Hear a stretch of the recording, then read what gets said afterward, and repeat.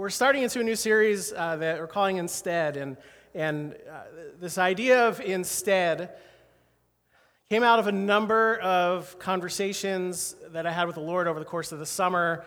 Just a lot of time spent in prayer and in looking at the Scripture, saying, Lord, I don't feel like this is it. For me personally, I think I'm giving everything I have to you, but I know that there are moments and there are times that I'm choosing to do something else. And the Lord just kept bringing this word to my mind, instead. Instead, there's a different way. There's another way. In fact, the word instead, which is going to be our focus for the next couple of weeks, is defined this way. It's defined as an alternative, as a substitute, or this preferred or different way to live. Somebody much smarter than me said, if you do one thing instead of another, you do the first thing and not the second thing. It's the result of a choice or a change of behavior. Now, not that long ago, I lost 50 pounds. 50 pounds, okay? This was about 18 months ago. I learned that there was just a better way to eat. There were better choices I could make. I could actually cook my own food. I could eat vegetables instead of fries.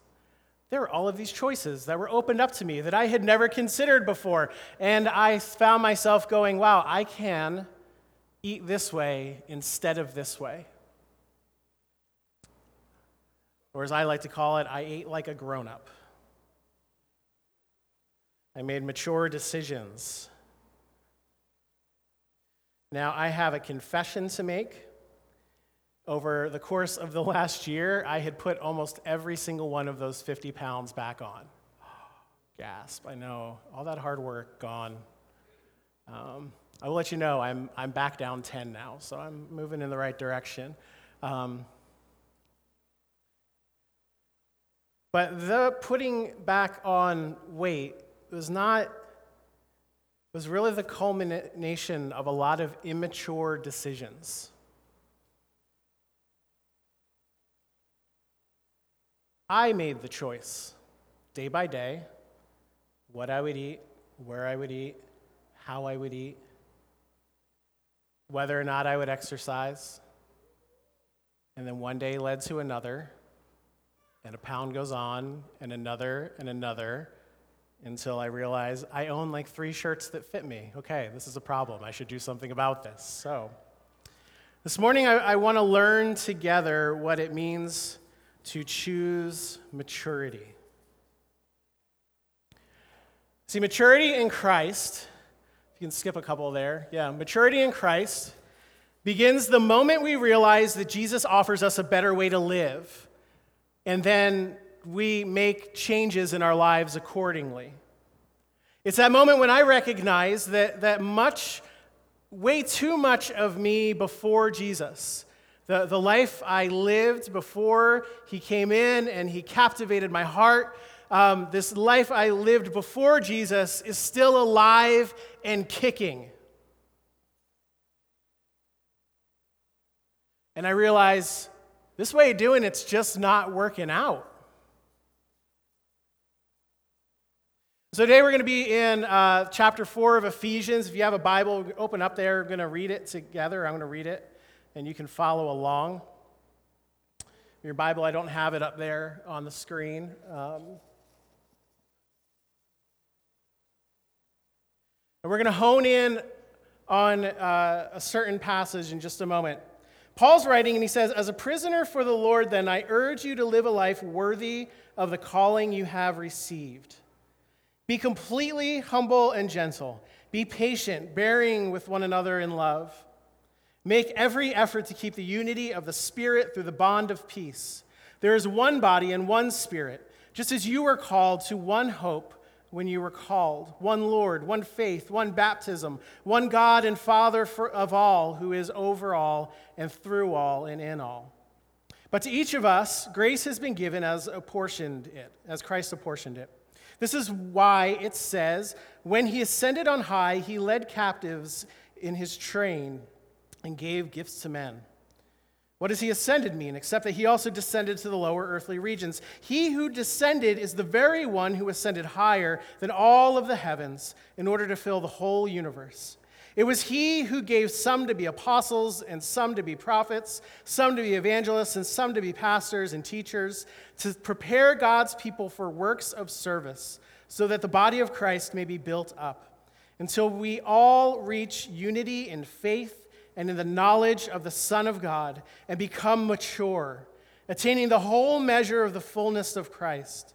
Then we will no longer be infants, tossed back and forth by the waves, and blown here and there by every wind of teaching, and by the cunning and craftiness of men in their deceitful scheming. Instead, speaking the truth in love, we will in all things grow up into him who is the head, that is Christ. From him the whole body, joined and held together by every supporting ligament, grows and builds itself up in love as each part does its work. So I tell you this, and insist on it in the Lord, that you must no longer live as the Gentiles do in their futility of thinking. They are darkened in their understanding and separated from the life of God because of the ignorance that is in them due to the hardening of their hearts. Having lost all sensitivity, they've given themselves over to sensuality so as to indulge in every kind of impurity with a continual lust for more. You, however, did not come to know Christ that way. Surely you heard of him and were taught in him in accordance with the truth that is in Jesus. You were taught with regard to your former way of life to put off your old self, which is being corrupted by its deceitful desires, to be made new in the attitude of your minds, and to put on the new self, created to be like God in true righteousness and holiness. Therefore, each of you must put off falsehood and speak truthfully to his neighbor, for we are all members of one body. In your anger, do not sin. Do not let the sun go down while you are still angry, and do not give the devil a foothold. He who has been stealing must no longer steal, but must work, doing something useful with his own hands, that he may have something to share with those in need. Do not let any unwholesome talk come out of your mouths, but only what is helpful for building others up according to their needs, that it may benefit those who listen. And do not grieve the Holy Spirit of God, with whom you were sealed for the day of redemption. Get rid of all bitterness, rage, and anger, brawling and slander, along with every form of malice. Be kind and compassionate to one another, forgiving each other, just as in Christ God forgave you. Right smack dab in the middle of this whole thing, Paul points out, and he writes this one thing. He says, we will no longer be infants, tossed back and forth by the waves and blown here and there by every wind of teaching and by the cunning and the craftiness of people in their deceitful scheming. Instead, there's that word, instead, there is an alternative. There is a preferred way, a different way to live. Instead, speaking the truth in love, we will grow to become in every respect the mature body of him who is the head, that is Christ. What Paul is saying is if you want to be mature in Christ, then you have to recognize that there is a better way. Can you say that? There's a better way. Let's say it again. There's a better way. A better way than the one where you always feel confused and out of sync. Like a leaf that's just subject to the whims of the wind and blown all over the place. Fall is coming. You're going to see those leaves falling off the trees. No two fall the same, right? The wind picks up and it blows it away. I don't know about you, but the most frustrating thing for me in the fall is when I rake up a big leaf pile. And the next day, they say wind gusts 20 to 30 miles an hour. Now, on good days, that becomes my neighbor's problem. On most days, it just blows right back into my yard. And I've got to rake it up again. And I have this cycle of being completely subject to the winds, and the frustration builds. And I feel like I can't get out of it. And when is the leaf truck going to come and blow these things up finally?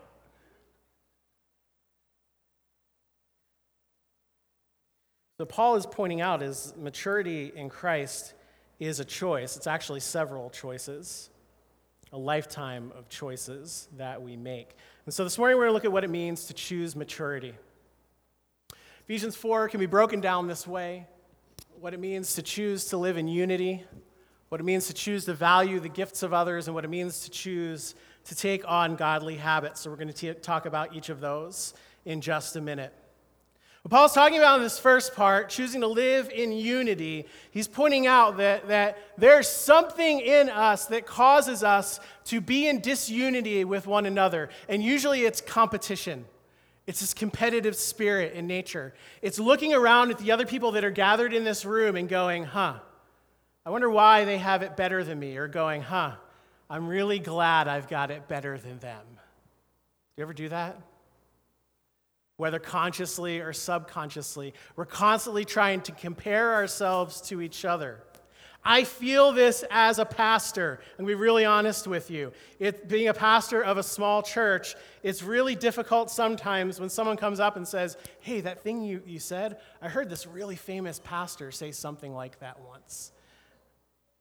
He said it this way. I think I like the way he said it better. I was like, oh, really? Is he pastoring in Pearl River, New York? Or is the word that he had for the people that he's pastoring in whatever state he's at right now? And I feel something in my heart go, I'm being compared again. Lord, why do they have it better than I do?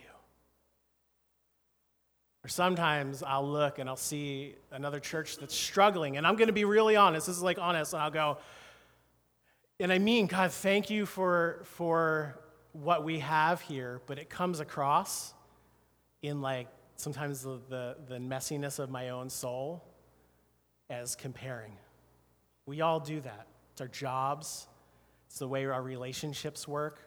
We're always looking around at the people around us, and there's this discord.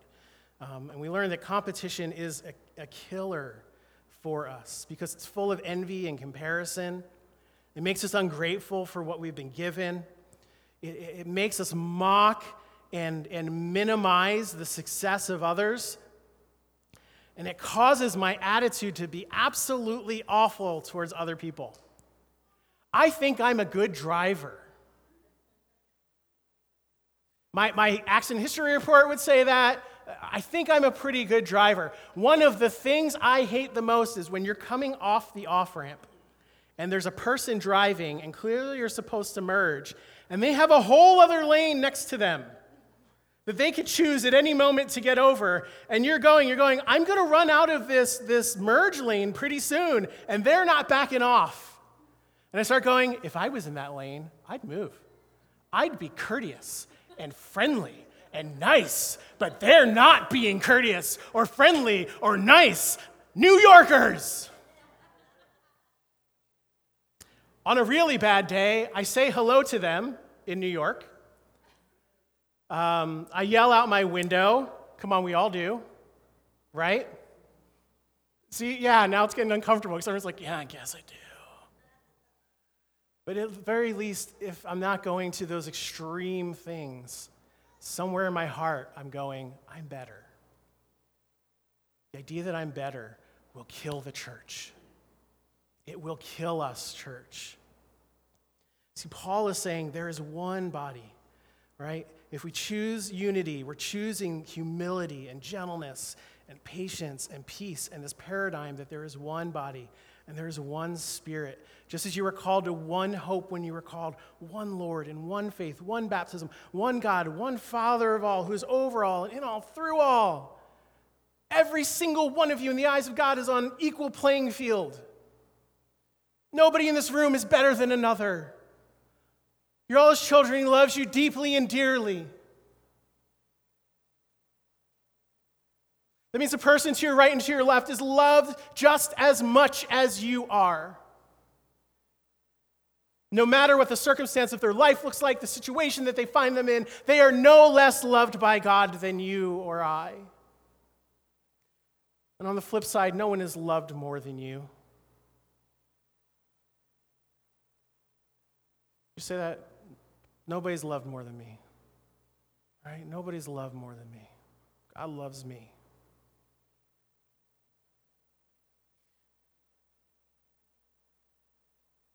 When we choose to live in unity, we choose to see everyone as our equal in Christ. That seems to be a better way, doesn't it? Yeah? Talk back. This seems to be a better way.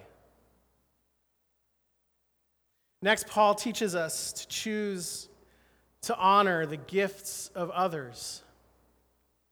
Now, Jesus has given us all different gifts to lead, to listen. He talks about apostles and prophets and evangelists and shepherds and teachers to lead and to listen, to speak, to care, to impart, so that the body of Christ may be built up until we reach unity in faith and in the knowledge of the Son of God and become mature, attaining the whole measure of the fullness of Christ. The person next to you is gifted by God. Turn to the person next to you and say, you are gifted by God. Gifted by God in a very specific way to build up the church. Every single one of you. Some in different ways than others, some in a different measure than others. A different measure does not mean loved or not loved. But again, that competition thing comes in. We talked about this in a leadership gathering. Here's how you kill competition. If you got notes, write them down. I don't even have a slide for this one. You want to kill competition in your life? You want to bring unity to the body? You want to honor the gifts of others? Confess every sin of envy and comparison that exists. Write it down, make a list, confess it as sin, because it is. Be truly thankful for what I've been given. God, I am truly thankful for what I've been given. And when I'm truly thankful for what I've been given, it takes my eyes off of what everybody else has been given. And who knows in God's hand what that gift that you have given can become as you mature in Christ. Celebrate the success of others. Really celebrate the success of others. No comparison. I make changes in my own attitude. We do this, we kill competition, we honor the gifting of others. And when you honor someone, this crazy thing happens. When you honor someone in their gifts, you release them to trust you. You release them to bless you with their gifts. You release them to serve you with their gifts. You release them to honor and to celebrate you back, and you encourage them to remain true to their calling, to serve God and become the absolute best they can be instead of shooting our own.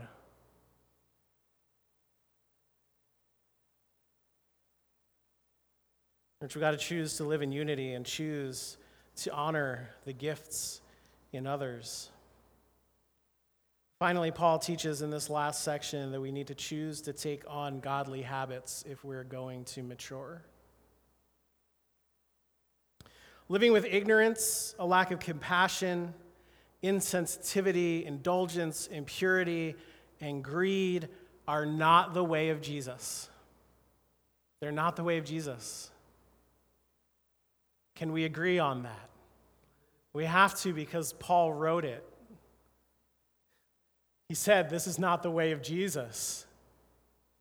This is what's been taught and handed down from generation to generation. He says, you were taught with regard to your former way of life to put off your old self, which is being corrupted by its deceitful desires, to be made new in the attitude of your minds, and to put on the new self, created to be like God in true righteousness and holiness. The thought here is like having old clothing that no longer fits you,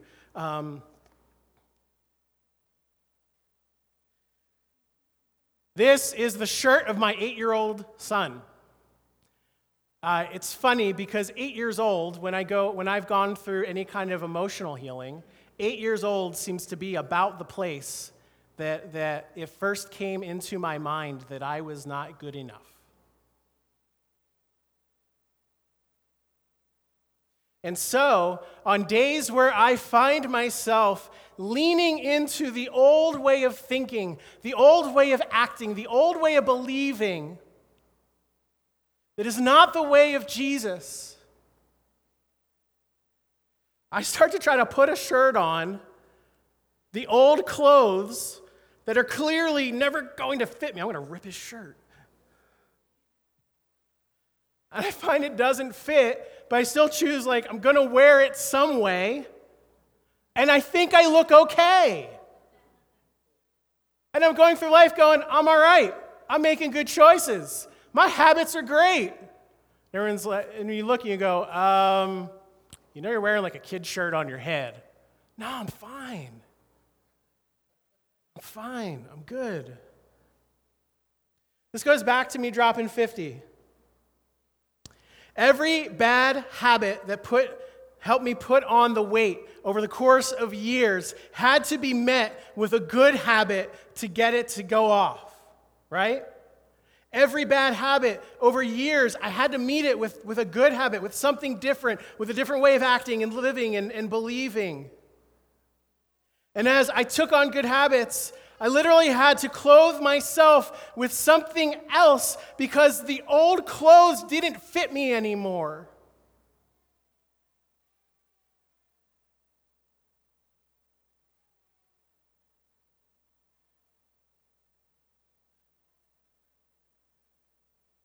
It just didn't fit.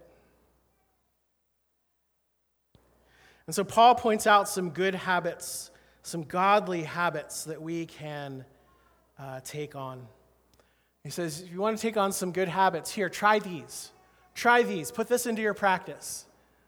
Be truthful. Practice forgiveness. Share with those in need. Build up others. Show kindness and compassion. Be forgiving just as Christ forgave you. These are the clothes that fit a person walking in maturity in Christ.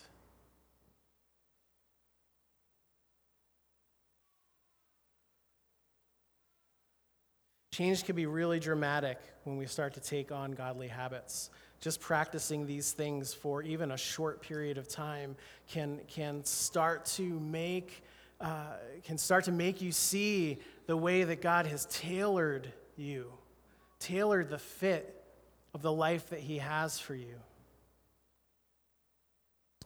It took years to put on all of that weight. Do you know how long it took me to lose 50 pounds? About 4 months.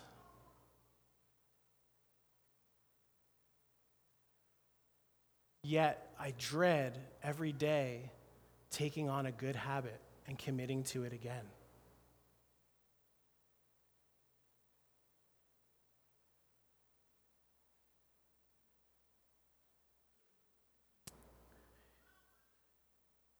Choosing godly habits, this seems to be a better way, doesn't it? Right? John Maxwell said this: people do not decide their future. They decide their habits, and their habits decide their future. Right? Come on, that's good. People do not decide their future, they decide their habits decide their future. We must take on and choose to take on godly habits. So by choosing church to choose into unity, to choose into honor, to choose into godly habits, we will grow into the mature body of Christ that He has said we are to be here at the river.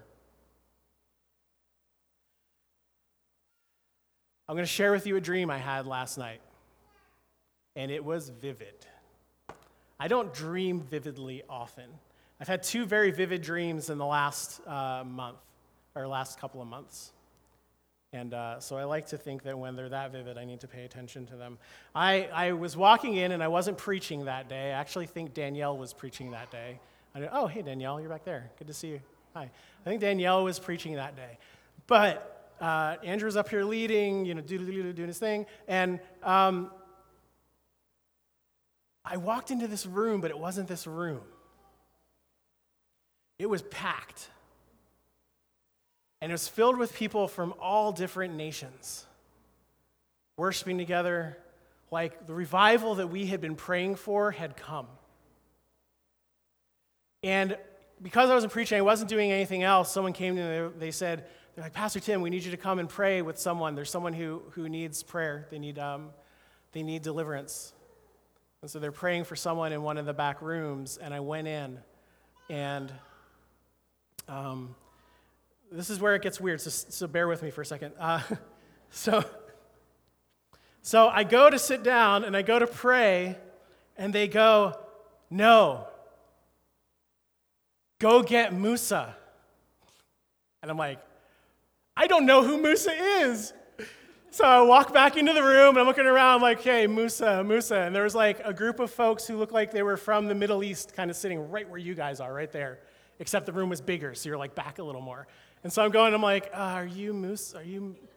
And then I saw someone, I was like, oh, that's Musa, okay. So are you Musa? And he said, yeah. I said, okay. It's like, you need to come, they need you to pray. And he goes, oh, okay, you guys showed me how to do that. And he went back, and the person got freedom. Musa, by the way, I looked it up this morning, is Arabic for Moses. Come on.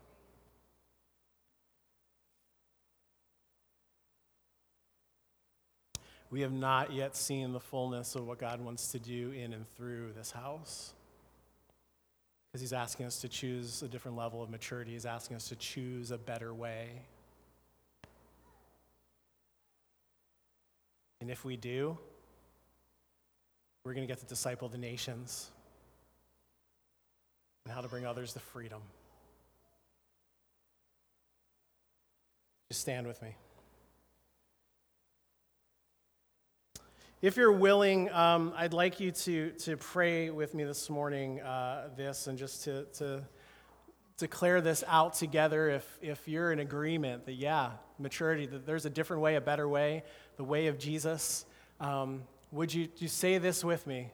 Say, Jesus, say it with me. This morning, I acknowledge that you have shown me a better way to live.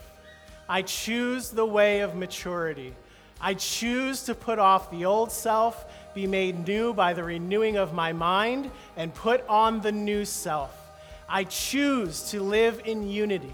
I choose to honor the gifts of others. I choose to take on godly habits. I choose to partner with the Holy Spirit and His working in me to make me more like Christ.